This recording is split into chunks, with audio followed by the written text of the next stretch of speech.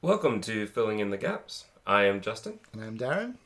and today we are going to be discussing what we hope will be the first part of a few-part series, perhaps, dealing with somebody that we know is well loved, and we will probably get a bit of hate, I think, internet hate from this if we post it, and that is we are often, you and I, disappointed in the works of J.J. Abrams. And we wanted to start talking about him in particular because this is one where we often feel that he creates gaps a lot. And we had been talking about what we talked about originally. Were we talking about Lost originally when you brought this up? Lost or The Leftovers, maybe. But did he have anything to do with The Leftovers? No, just that him. It was just he'd worked with Lindelof on Lost. Yeah, Right. so they're really similar, I guess. Yeah. So here we have what, if we can put a link in the show notes, we will put a link to J.J. Abrams' talk, a TED Talk, where he talks about the mystery box. And this is where I had been probably venting my frustration about Lost and saying that I would not want to follow anything else that he creates because of how much Lost just sucked me in and then disappointed me in the end. And Lindelof as well. This is why The Leftovers, you really had to talk me into seeing season 2, because I said, no, I've been burned once, I'm not doing this again. And now, probably for this podcast, I'll probably be sucked back into The Leftovers. If not, Lost, which we've talked about possibly going into at some point, because there's a lot to it. It's a big commitment. That would be a big commitment. And for the record, I love Lost. Despite its flaws, I've watched it, the whole thing. Because you said 3 times. You in the chat, you were saying love-hate relationship. Was that just with Abrams in general, or was that with Lost? Because I would say I have a very love-hate relationship with Lost as well, but it's more like I loved it in the beginning and then I hated it by the end. I've always described Lost as or one of my friends said, he phrased it well. He said, it's like an abusive relationship where you keep on getting punched in the face, but you go back. Right. I think that's how I felt with Lost for a while. But like I said, I've watched it multiple times. I really do enjoy it. You've watched the whole series multiple times. Yeah. All 108 episodes. It's a lot of time. And you're the one talking about it being a big commitment. I do want to... I mentioned this to you before. If we do watch it, maybe we should try the chronologically Lost and watch it in order. But we can talk about that another time. We can talk about another time. I think that'll be more frustrating, but... but no, Abrams in general... I will say Lost was probably my first real encounter with Abrams. I'm pretty sure I had seen Mission Impossible 3 before that, but only knew him as the creator of Alias, a show I didn't really watch. And I only found out today that he did Mission Impossible. I've seen Mission Impossible 3, but I didn't even know it was him, to be honest. Well, we didn't know there was some... Did that come out before or after Lost? They were actually at the same time. So Lost ran from roughly 2004 to 2010. And Mission Impossible was 2006. I would have seen Mission Impossible before Lost because I did not start watching Lost until, I think, just prior to season 4. It would have been... In fact, I can tell you it was the winter of 2008 to 2009. That's when I started to watch. So I would have known about Mission Impossible 3, but not much else. And to be totally honest, Mission Impossible 3 I wasn't that happy with. We'd mentioned just before we started recording that you didn't think you were that happy with it, but perhaps because 2 was so bad, 2 was you're awful. giving it the benefit of the doubt. And I kind of wonder if that's the case as well. I want to rewatch it and see how I feel now. But today we're talking about the mystery box and kind of what that speech, that presentation tells us about him and his process and the way he thinks about things. And you had originally recommended it, kind of saying, I'm not sure if I should recommend it because it might make you even angrier. And I think that was a valid statement because it did, which is why I think that we are discussing it today, months later after you had recommended it the first time. So let's talk about the mystery box. Spoilers for the TED Talk. I guess we have to throw it out there, right? But One thing I noticed, which was weird, I'm sure you've watched a lot of TED stuff as well, is that's the first TED Talk that I've ever seen where they've edited. Did you notice? Did you see the cut? And they weren't good edits either. They were really jarring kind of cuts into that.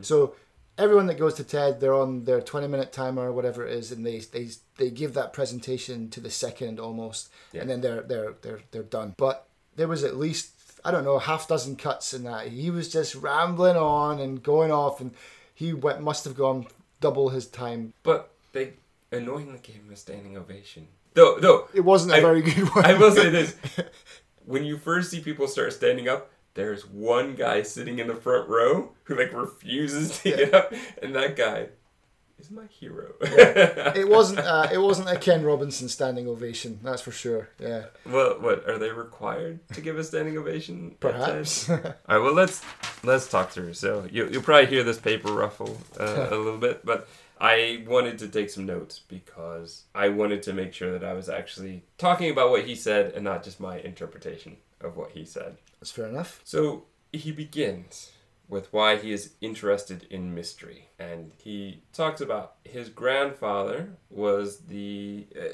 apparently a huge influence in his life. And he said that his grandfather was the type of person who would always take things apart and got him interested in seeing how things worked. In fact, he pulls out a Kleenex box that he took apart to see how it was put together, referring to it as a beautiful thing, even when the audience was laughing at it, which I don't disagree with him. Seeing how simple things are made is pretty fantastic. Yep. I do appreciate that. But I do have a problem with this, which hopefully I'll remember to get to at the end. But then his grandfather, or maybe his grandmother, I wasn't sure at this point, but he ended up with a synthesizer so that he could create music and so he could make stuff, not just take it apart.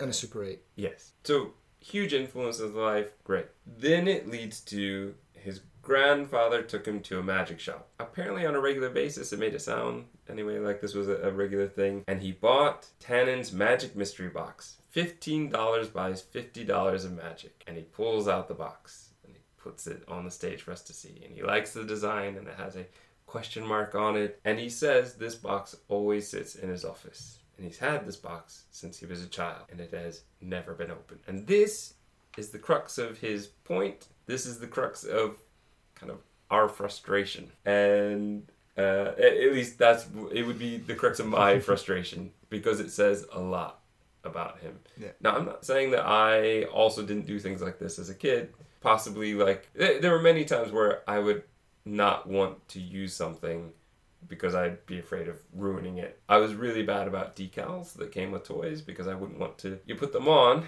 and if you messed it up, they were stuck on the toy crooked forever, essentially, in my mind. And so I can understand to a point. But remember, this is his TED Talk, and this is him talking about his writing process, his creative process, and essentially who he is as a storyteller. And that box has clearly been opened. Did it? You don't see there's tape all around the sides of it. It was taped up. But I think, was it not taped originally in the store so you couldn't look in to see what Perhaps, yeah. But to me, it just looked like it'd been opened and then okay, I'll just take that back up now. Get my $50 of magic out of it and then tape it up and it can continue to be the mystery box. I would so love it if that was the case. But no. Let's assume, I'm going to assume he's not opened it. That it was taped originally so kids wouldn't peek in to see what was in there. So this sits in his office and reminds him why he wants to write stories and the way he wants to tell stories. So he says, it represents his grandfather and something important, infinite possibility. This he brings up a few times, infinite possibility. He says mystery is catalyst for imagination. He says mystery is more important than knowledge. And that is a direct quote from what he said there. And that is exactly my frustration. That's not the kind of... And when he said that as well, I was like, that's not the kind of thing you want to say at a TED conference. You would think not, where it's all about spreading knowledge. Yeah, right? I mean, that's their kind of their mantra, isn't it? You think they should have got the big hook and pulled them off stage at that point? See, I'm not sure exactly where we want to go because I can walk through the whole thing. You go for it, and I'll jump in at a point because I mean I've just got random things that I wanted to say about it because it frustrated me because I've seen it already. I said I put you onto it because we were talking about Lost, and I said this will probably make you angrier. But then even when I rewatched it, I started. There was a couple of things that I remembered that really annoyed me from the first time that I saw it, and I'm sure it's in your notes. So let's just keep going.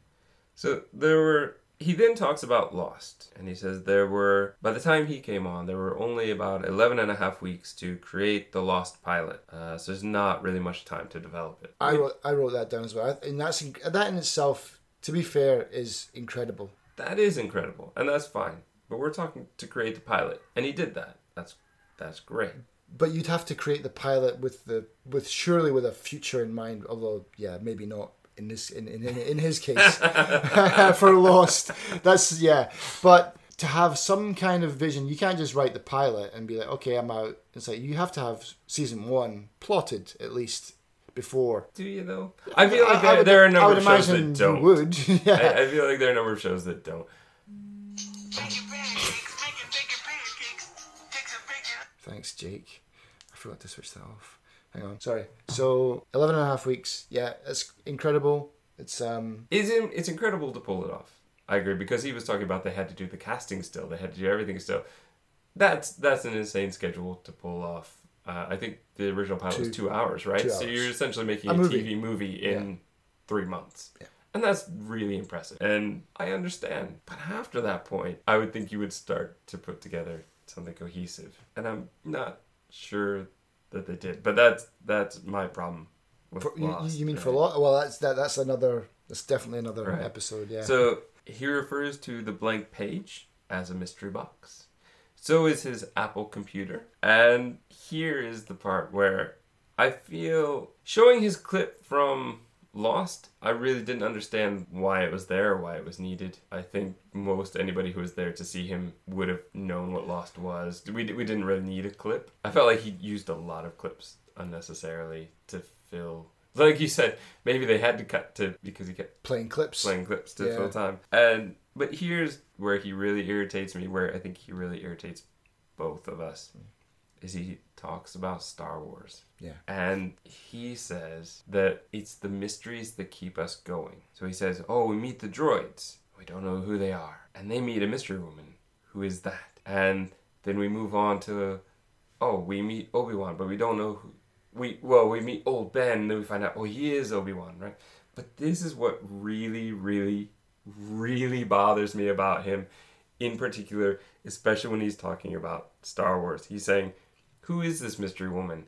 We find out who that mystery woman is like 2 minutes later when she talks to Vader. It's not that much of a mystery. What was she doing? We find out about 10 minutes later. Every one of the mysteries he brings up is something that is explained in the same movie. Yeah, that's exactly what I was thinking when I saw that, and it really bugged me because, he's like, this is a mystery box. There's a mystery box. Obi-Wan's a mystery box. This is a mystery box. The Death Star's a mystery box. It's like, no, all of those are solved mysteries in that movie. All of those are opened up. That's the whole point of storytelling. You create a mystery, and then you solve it.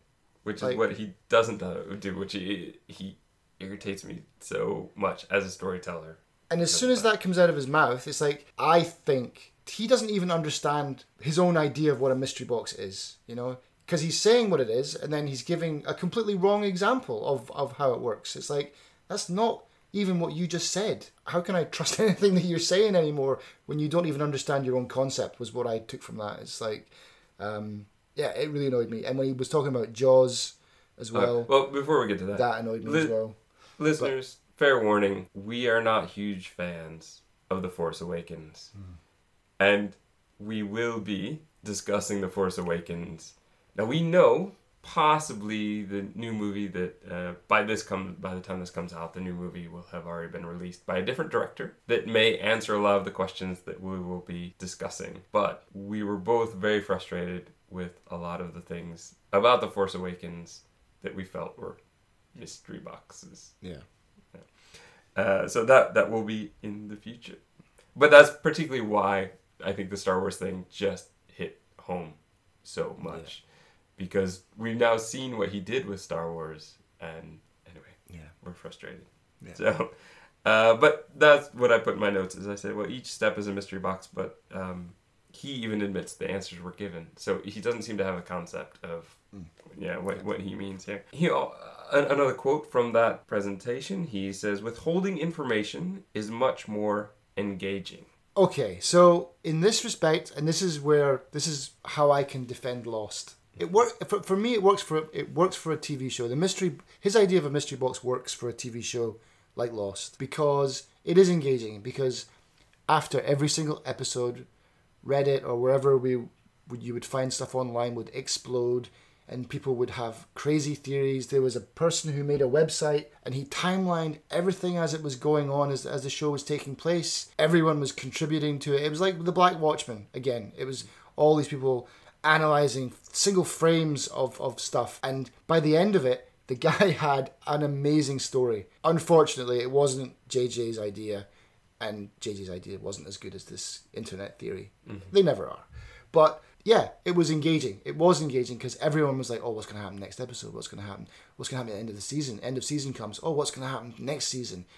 Very engaging, super engaging, because it was a story that drew you in, a lot of good characters. But again, we can talk about Lost till the cows come home later. But I get where he's coming from with that quote. Does it work for a movie? Not at all. Because you're not on Reddit as the movie's unfolding saying, oh, I wonder if this happens. So it's not engaging to withhold information at all. Here's the thing. I think that a lot of Abrams quotes taken out of context sound very, very intelligent. And let me say this now. I don't have a personal grudge against him. I don't dislike him as a person. I'm sure if I met him, we have lots of similarities in what we've watched in the past and likes, and we probably hit it off and have like a great conversation about media and pop culture. But as a storyteller, I do find him very, very frustrating. And this is one of the biggest things. It's the mystery box. It's the withholding information is more engaging. It's more engaging until we never get an answer. There are a handful of things we've discussed. Jim Henson's The Cube, where it's not really defined, but that's kind of the point of it. Where you create a mystery like Lost, I think where the frustration for me is most is it seems to be the motivation for most of the characters is to figure out what is going on. And so when they can't get to that point, that's when I get lost, when I feel like I've been left out. You create more and more mysteries, you create more and more engagement, but when you haven't paid off some of the past mysteries, I lose a lot of interest in the newer mysteries. He brings up examples that are really frustrating. So, withholding information, so he says the shark in Jaws. But the shark is not information. We don't see it because it didn't work well, and it worked better for the movie. I think everybody agrees with that. But we still knew what was going on. Yeah. And that was an accident anyway, wasn't it? That we didn't get to see the shark. Yeah. So it wasn't even planned that way. It wasn't planned, but that's the prime example that most people will use for sometimes it's better not to see the monster, right? Sometimes it's better not. But we still knew what was going on. It wasn't a mystery, but we were able to fill in the scenes in our head. He brings up Alien, which I think he was talking about the first Alien movie. Yeah. He says we barely see it, and it's better that we barely saw it, which I'm not sure because Aliens is awesome and we see it a lot in that one. But I understand what he's saying, but again, we've seen it. We do see it. It's not a complete mystery. We know what's going on. Yeah, and okay, so there is the mystery box of, I guess, we don't see it, but we do get to see it at the end. Yeah, and it chews a guy in half. So, again, payoff for withholding that information. You get a giant shark eating someone at the end. Wonderful. Then he pulls up an example, which is an interesting example, which is the date from The Graduate, where we don't actually hear the conversation. I've never seen The Graduate. Probably something that you should see. But there are other situations. Have you seen Swingers? Yes. Okay, so right towards spoilers for Swingers. Right towards the end of Swingers, there's a conversation where he's been frustrating. Like John Favreau's character has been really frustrated trying to meet women, and he finally meets one, and he has this conversation, and for the most part, we don't hear what they say. And stylistically, it was done very, very well, and I I totally understand that. And so this would be a similar situation. Like, you don't really know what was said. You just know that it was a successful conversation and that it must have gone well. Right. And so I understand, yeah, sometimes we don't need to be told absolutely everything. And sometimes that is better. But it's not the same for me as what he's describing as a mystery box. Because there is no mystery there. We know they had a good conversation. I don't really need to know what it is. I'm not frustrated by that. Whereas a lot of the stuff that he has made with Lost, with Force Awakens, there are a number of things that get brought up that I feel need to be explained and are never explained. It's not the same. And we'll get to that, I think, specifically, especially in The Force Awakens. There are a few things that I think very specifically hold up for that. The thing, again, this isn't really about the mystery box, but it just shows me, I don't want to say he doesn't know what he's doing, but... Because clearly he must, because he keeps getting work. Well, yeah, and well, why don't you write a movie, Darren? Yeah, because I can't. You know, I'm not talented in that way at all. I'm not saying that I am. I'm just saying that when someone says I hold the answers, or I don't hold the answers, I hold the mysteries, and then goes on to show a clip of Jaws, as if it's, to me, it seemed like he was really patting himself on the back with that Jaws clip, and like, look what I've discovered. Well, we need to talk about which Jaws clip, because he uses three, I think. Are we talking about the one with the character and like his son, right? Yeah. So the clip that I was talking about was the clip with his son where he's, well, we've all seen Jaws, and if you haven't, go and see it. I don't think this is a huge spoiler. No, I'm saying like if you haven't seen Jaws, just go. Yeah, definitely go see it. You have to go and watch it. Go and watch it. It's not on in the cinemas anymore. Anyway, the part with him and his son where he's had a bad day and the son and him, they're mimicking each other, blah, blah, blah, blah, blah. And then he says that you may not notice this, but this is the best part of the movie and stuff because it builds character. And it's like, when I was a kid and I watched that, I really loved that part. I didn't love the giant shark. I really liked that part because it reminded me of my dad. It might not have been saying, oh, this is character development and you should care about this person. This person has feelings. It didn't, because a movie shouldn't really do that. It should do it subtly. And it does it really subtly in Jaws, like that part when he's like, to his son, he's like, give me a kiss. Why? Because I need it. And watching it now, it's like, oh yeah, that's really amazing. That's a really good scene. Another scene that's similar for me was the whole mashed potato scene in, they're incidental to the movie, but they're really powerful, amazing bits. And when he turns around and he's like, oh, look, this is the hidden gem. It's like, we know, man. You don't need to tell us that. All right, let me say, this is the part where he discusses the mystery box. What you think you're getting is not what you are actually getting. And for this, I disagree with this whole section of his presentation, to be honest. He discusses E.T. is not a story about a boy and an alien, but rather about divorce, which is in there. It is part of it, but it is a story about a boy and an alien. Yeah. Right? He talks about Die Hard. Die Hard also being a tale of divorce. Which, yeah, I would say much more so than E.T. But it's still about a guy saving his wife and as many people as possible from bad guys. Yeah. Okay. I still think that's the majority. I think what he is saying is the mystery box are... How do I put this? I would say what he is describing as the mystery box are the things that give extra depth to characters and to their motivation in general. I don't think these are the main points of these stories. Yeah, because that's the thing he says when people rip off movies. And that was another point that I had a problem with when he's saying, don't rip off the shark, rip off the character. Characters. But that's not how, well, maybe I'm wrong, but, Sharknado is, it's Jaws. It's a rip-off of Jaws, basically. And okay, there's a movie I haven't seen. I don't think I have either.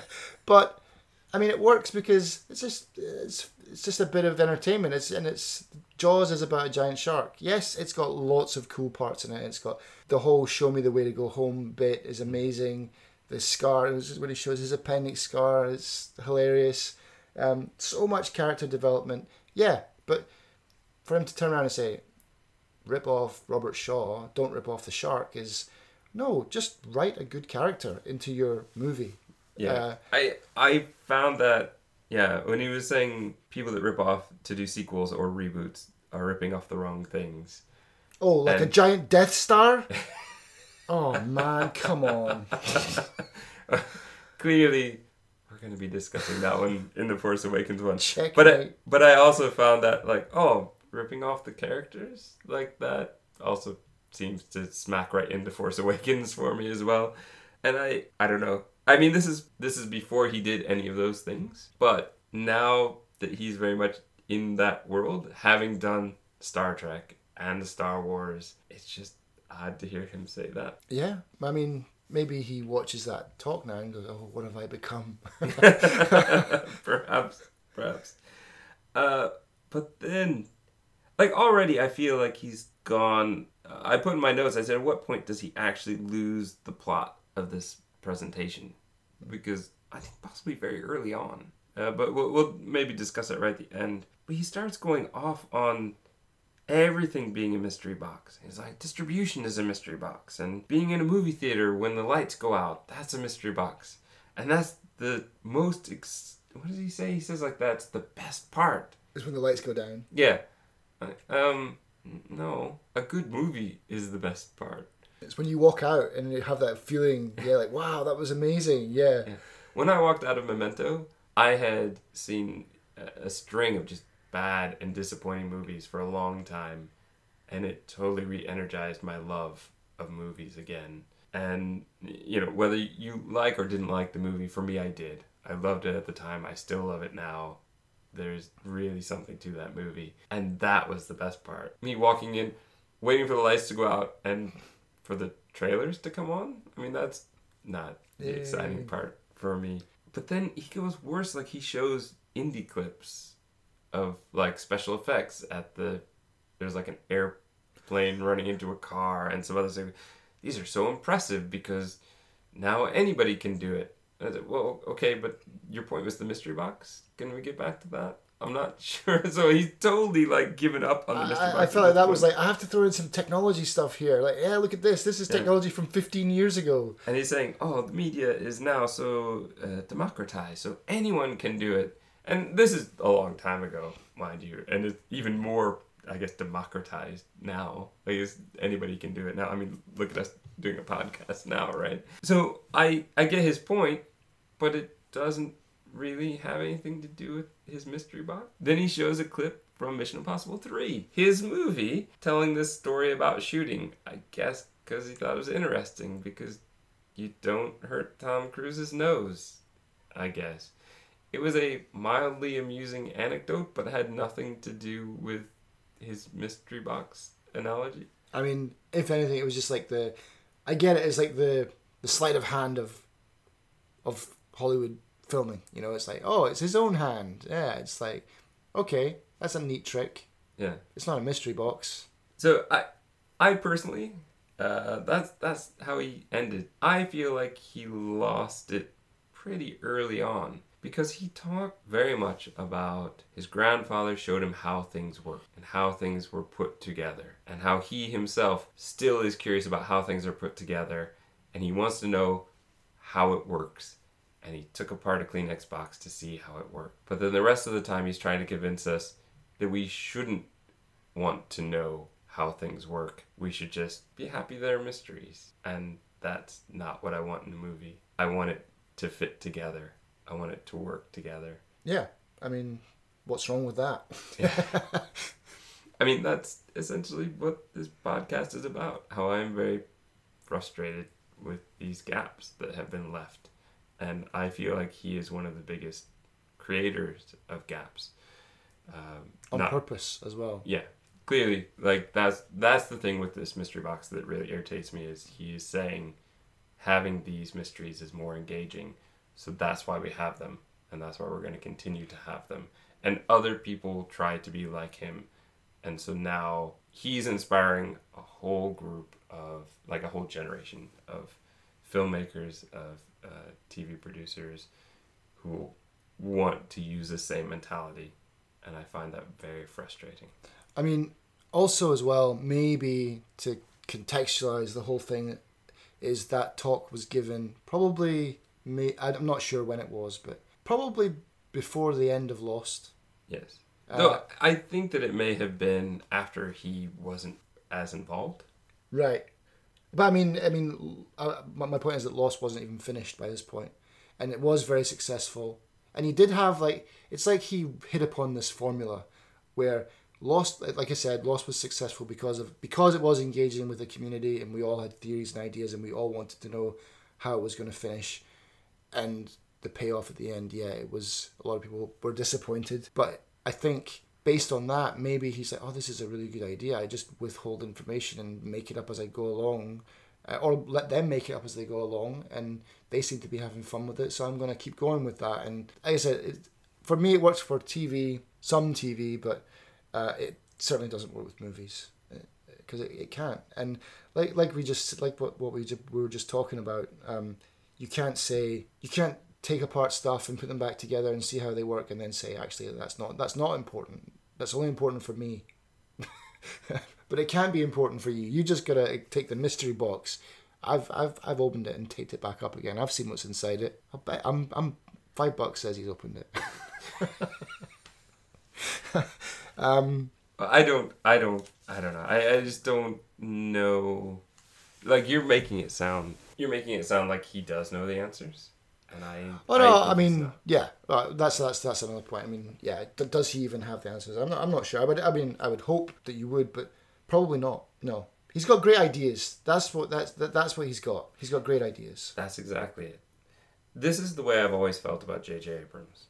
As a producer, probably a great guy, right? He's very creative, energetic. He promotes, and rumor has it, I don't know, I've never seen him in action, but that he's a great pitch man, right? And I'm sure he probably is. I'm probably, with all the stuff that he's had made, he must be very good at the pitch and selling things. And he seems also very personable and likable. Like I said, if I met him, I would probably have a very, well, now that we're making this podcast, if he's ever heard it, the likelihood of him actually wanting to talk to me is probably nil. But save we hadn't done that, then yes, then possibly we could have had an interesting conversation. And I don't doubt that, right? But for me, Abrams has always been somebody who can come up with a terrific idea for a story, and it starts off amazingly well, and then by the end it just falls apart or never really feels complete. And it's almost like, well, can I get to my quotes now? Okay, so I went through the Internet Movie Database profile of him, and there were, to be fair, listeners, I am picking out ones that kind of prove my point, but assuming that they've done the research and these are verified quotes, they say a lot about who he is and my opinion of him. Now, there are some others that also, again, I don't know, out of context. These are all out of context, but some of the quotes that he has in here are quite good. All right, but all right, let's talk. Okay, so the first one I want to point out just because I think it's funny because of what you said. We are planning to do another episode on Super 8, and we'll probably mention this again on that podcast. But what did you say about? I don't know how to preface it to get you to say it without giving it away. You said something very specifically about the technical side of Super 8. Do you remember? The technical side. Oh, he got a lens flare app for Christmas. That's exactly what you put. But one of the quotes I think is hilarious is he actually said, I actually had to have ILM remove lens flares at some point. Wait, let me find that one. Because that I found really... Okay, here it is. I actually had to use Industrial Light and Magic to remove lens flare in a couple of shots, which is, I know, moronic. But I think admitting you're an addict is the first step towards recovery. So now, I don't know what movie that is from. It's probably Super 8. It's probably Super 8, but it could have also been Star Trek, because the first Star Trek also... That's where there were parts in Super 8 though that were just like, there was one part where they were climbing down a ladder into a cave in darkness and there was lens flare. It's like, how does that even work? But I read a quote somewhere as well that he's intentionally someone said about working with him, he's got guys off camera intentionally firing like flashlights into the camera to make it all the time, like for multiple shots of the same scene. So he must have lens flare in every scene almost. But in Super 8, it was heavy on the lens flare. Really, really. Yeah, I can believe that they actually had to edit some of it out. Let's see. But I found that very amusing. Okay. Another quote he has: "I feel like in telling stories, there are the things the audience thinks are important, and then there are the things that are actually important." I can see this as being, yes, the audience doesn't always know what's best. You, as the storyteller, want to tell the story your way. I understand. However, I do think there are times where you do need to listen to the audience, and you do need to see, have I made a total misstep? I think in particular, when you are looking at something where you are taking over the reins of an existing property. So Star Wars, Star Trek, and he's going back to Star Wars. We know now, at least at this point, it looks like he's going to be doing episode 9. And that's really going to bug me because it's going to end. It's not going to end. And that's... It's not going to end. It'll end like Lost. That's what I mean. It's like they rebooted the whole franchise. They're doing the next 3 movies, and he's on the last finale of it, and it's just going to end with a billion unanswered questions. So I am very worried about that. I think it's hard for me as a kind of want-to-be creator of stories to be too harsh on this quote, because I agree. Like, you do a lot of times need to write the story for yourself, but I think there's a point where, for example, like you just sent me a link today for a really terrible article about Tommy Wiseau saying he wants to direct Star Wars. Oh no, he's too busy to direct Star Wars. But he'd be happy to act in it. Whereas, honestly, at this point, we'll see. I mean, there's the new movie coming out. I'd watch it, but I would definitely watch it. I would watch it. I would say, don't give him the $100 million. Make him do it for $50,000 or whatever he made the original The Room for. Like. That would be very interesting. Yeah. Especially if you have him do a standalone movie. I think could be. Of course, he would have to be he'd make himself the main actor. Yeah, he would be the main Jedi or whatever. Mm. Would it be better or worse than the Star Wars Christmas special? I've never made it all the way through, you guys. I think it would be on par, but lower quality. At least in the holiday special, you had Art Carney and I think the Arthur and some random celebrities show up, and this would be equally bad, but with less production value. Yeah. Let's put it that way. Though hopefully without that really annoying Chewbacca's family scene at the end where... Yeah. The reason I bring up Tommy Wiseau is I feel he is one of those people who, no matter how much he's been criticized, he doesn't listen. Right. And he still thinks that he's amazing. Does he think he's amazing?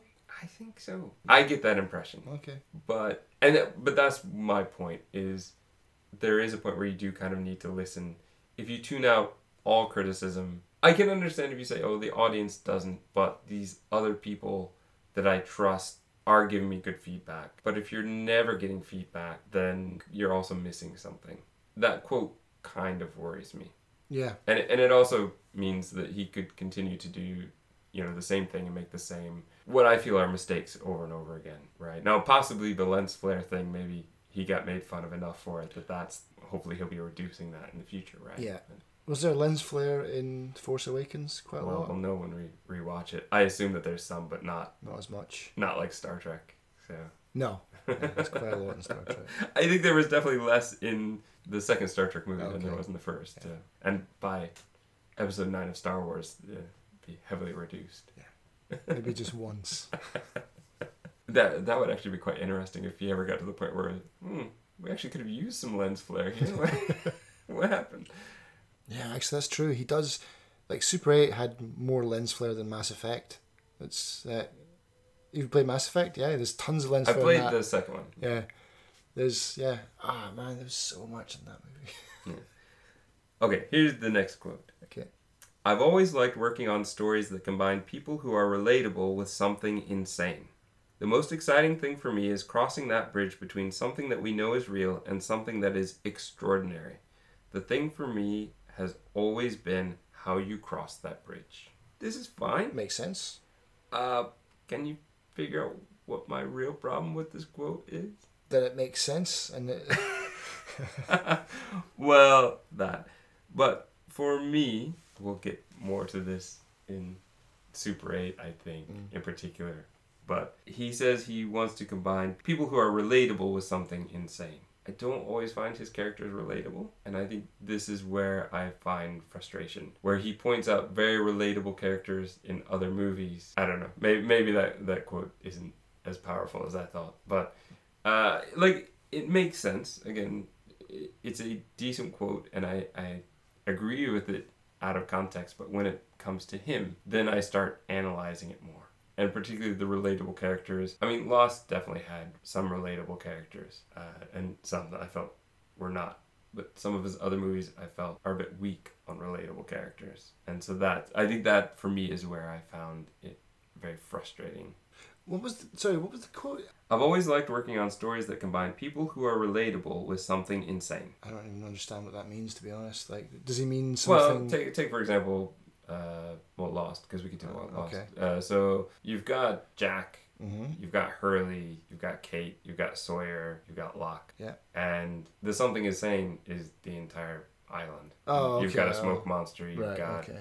a plane crash that becomes something much more. Okay. So they mean like a relatable character in an insane situation is what he means. I believe so. Yeah, okay. I thought like relatable to something insane, like there was like they've gone crazy or something, or they're possessed by demons, like Ethan Carter or something. But yeah, that doesn't make sense. He's not done yet. But no, I mean the thing is, the quotes, and like what you said is, he is encouraging the next generation of filmmakers to get on this mystery box tour for us to criticize him, and we're not just outright dragging him through the mud. I mean, like I said, I love Lost, and we do think he's got wonderful ideas. They can be amazing. It feels like they fall apart. They're unfinished ideas. He cannot finish the good ideas because they are really good. It's like really hard to finish something. It is. It's hard to see something through to the end completely. But when you're in a position of power like he is, you need to be able to take some criticism. I know you're trying to rush because I think we need to finish the episode soon. But there are two more. Mm-hmm. There are two more. And I've saved them. I've built up to these, okay? Mm-hmm. So the first one. Now this is a long one. Okay. Pay attention. Okay, I'm listening. Directing's the best part. Whenever I've directed something, there's this feeling of demand and focus that I like.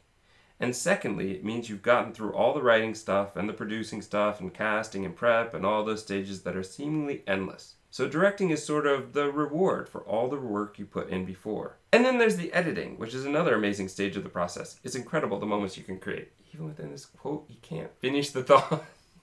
And that's where I find it very frustrating. Oh, directing is the best part. Oh yeah, but editing is great. He's just a bit scatterbrained. All over the place. Yeah.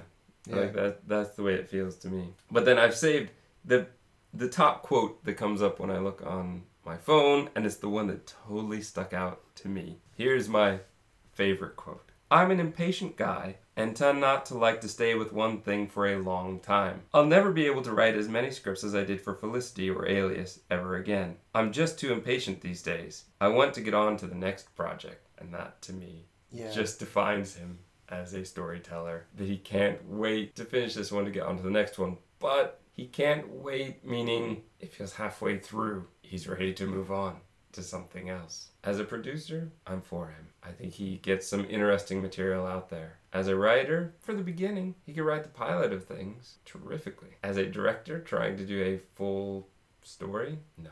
Like that's where it always feels like it falls flat. Now, maybe I need to go back. Maybe I do need to sit through Felicity, maybe not. But Alias, maybe I need to try. That seems to be the thing that made him a household name. That seemed to be the thing that got him into talks for Lost and many of the other things that he's done.